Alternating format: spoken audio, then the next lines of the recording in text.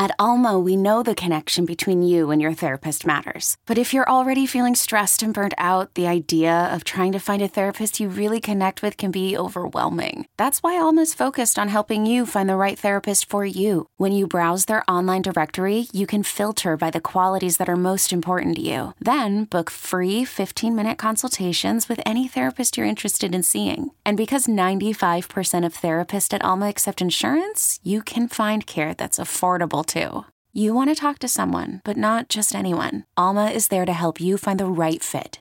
Visit helloalma.com/therapy30 to schedule a free consultation today. That's helloalma.com/therapy30.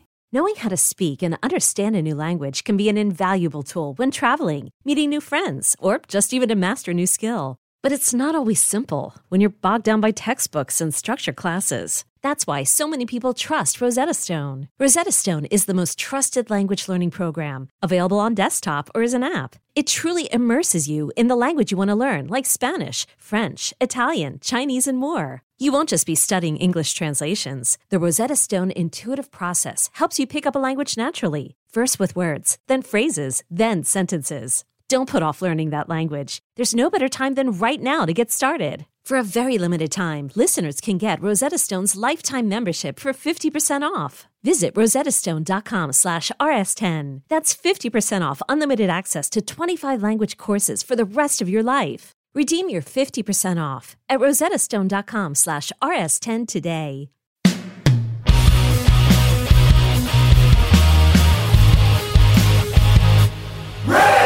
Hello, kids. This is Risk, the show where people tell true stories they never thought they'd dare to share. I'm Kevin Allison, and every Thursday, we release these special episodes that we're calling Classic Risk Singles. Each of these episodes features just one story from our earlier years. If you're new to Risk, you should know that the podcast can be very uncensored. This week, a story that Aisha Tyler first shared on the podcast in February of 2013. Here's Aisha now with a story we call OMG. When I was a very young comedian, I got the opportunity to go on a college tour, which sounds much sexier than it is. It seems as if you'll be performing in theaters in front of eager, fresh young faces. That is not what it was at all. It was in the lounges of DeVry Institute buildings and on cafeteria tables at lunchtime when no one knew why there was a large black woman screaming at the top of her lungs, interfering with the enjoyment of their tater tots and macaroni and cheese. And it was just punishing. It was punishing and awful. A part of the show was we would all perform for 10 minutes apiece. There were 3 of us. And then there was a game show. And that was a part of the draw, was that people would come and they could play a game and they could win money.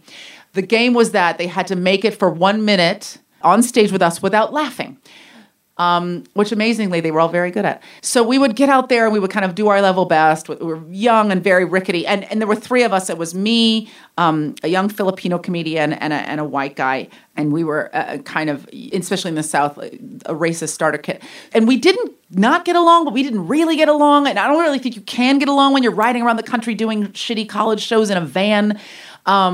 You hate yourself and you hate everybody else and you're hungry and you're poor and you would think that would drive you together, but there was just like this low simmering rage the whole time, coupled with sexual frustration, just everybody wanting to get laid and not really knowing how to go about that. In my head, we were going to be performing in front of these fresh, young, smart, kind of engaged kids.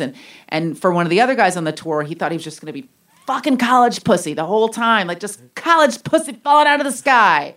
And then I was going to wing for him, which I was not interested in doing. I was the worst wing woman ever. I would just run up to girls and go, like, my friend likes you. Run. What can you do to get out of it? Is there a back way out? Is there a window? Disappear now and never come back. Move to another country.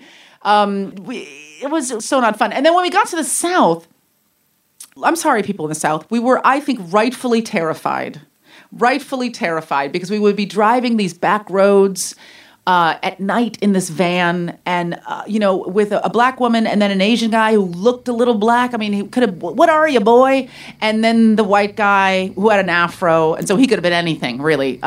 You would drive these country roads and then neon crosses will just float out of the dark and they look as if they're on fire. Not good imagery for me as a black person, burning crosses, or even a facsimile of a burning cross. Nothing burning and cross together, just not good.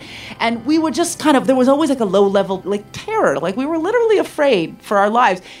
There was a lot of murky apocrypha about the South, some of it based on real, some of it our own heightened sense of unknowing, but we were terrified. We spent a good portion of this thing just afraid for our lives. And when we got to the South, we were booked in a lot of different colleges, but there were a surfeit of Christian schools that we were performing at. Why anyone thought it was a good idea to send comedians to Christian schools, I have no idea, because the very nature of comedy is that you are hell-bent on offending somebody and hopefully everybody at some point. I mean, my goal is to offend everyone. If I have not offended someone, I did not do my job. The general rules would be, obviously not to curse, no sexual innuendo. But as you got deeper and deeper into the holler, no dancing, no talking about dancing. I mean, we were apparently performing at Footloose University. This is not a joke. We had a school where we were not allowed to dance, talk about dancing, say the word dance, or do anything that could have been interpreted as dancing. That pretty much wiped out all of my material. And I was a baby comic. I only had 10 minutes. I mean, I was milking all of my comedic powers to get to 10 minutes at this point. It involved 3 minutes of vamping and 1 minute of silence staring at the audience, trying to remember who I was and where I was at the time. So generally, these shows went terribly. We would resort to kind of asking the kids, like, what do people make fun of here? And the best was this one very fresh-faced college where we would say, well, like, what do people make, how's the food? Because that was, you could always go to making fun of the cafeteria food. But the food here is lovely. We love our food. We love our school. We love God. We like long skirts.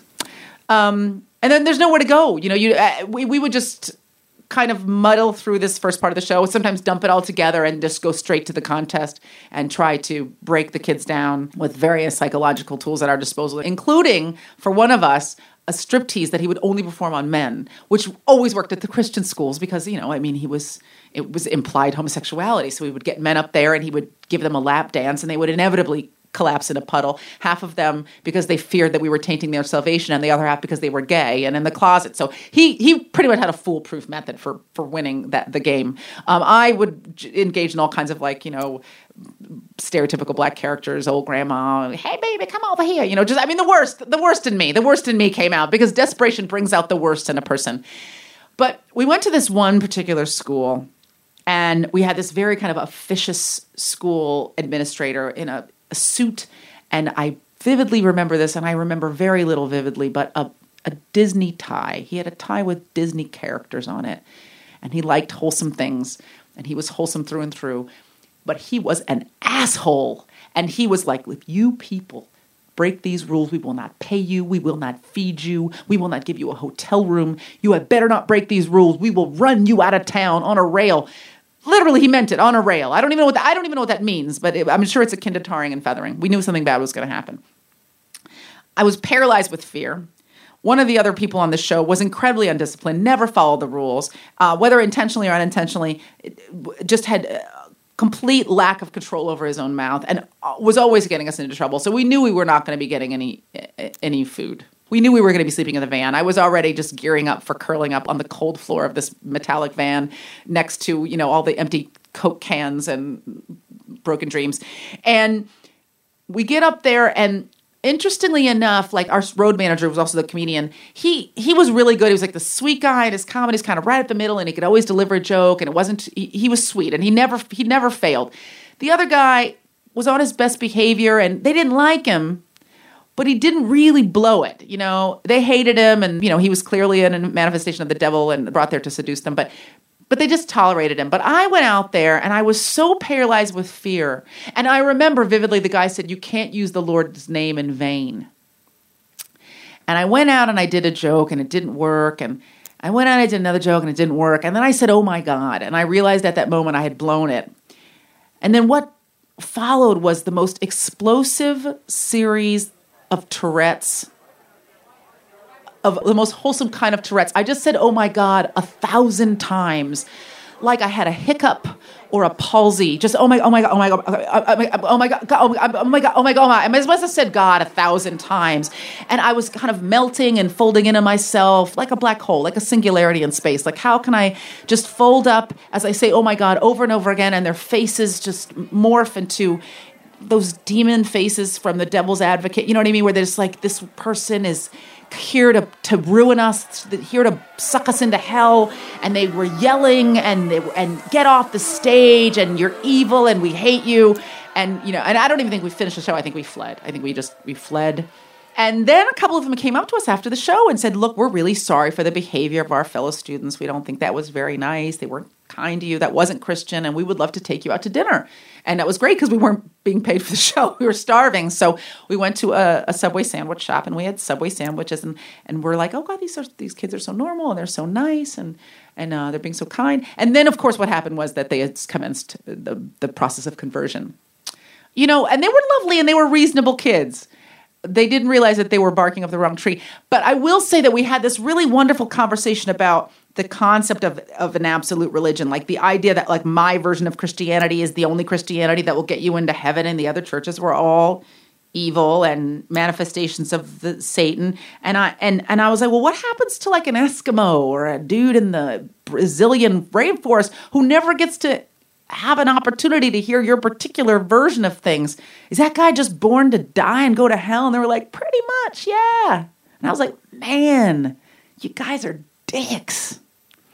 And then, we ate our Subway sandwiches and actually it was all very civilized. And it was nice to see that kind of ingenuousness, that kind of like, we won and we're going to rock it up to the clouds and everybody else is pretty much fucked. And isn't it awesome being us? I thought it must be nice to live your life that way, to know with certainty that despite the fact that 2 colored comedians and a guy who was practically colored because he's got curly hair, have come in and tried to taint your salvation, you were impervious to their powers, and you've done your part, and you handed out some nice coloring books on the will of God, and you're going to make it into the eternal hereafter, and your path to salvation is saved. I think that must be a nice way to live your life. It must feel good. It must feel really good inside. On the inside of me, I'm roiled with self-doubt, and I want to eat bacon. Satan probably wants me to eat bacon. He's going to win.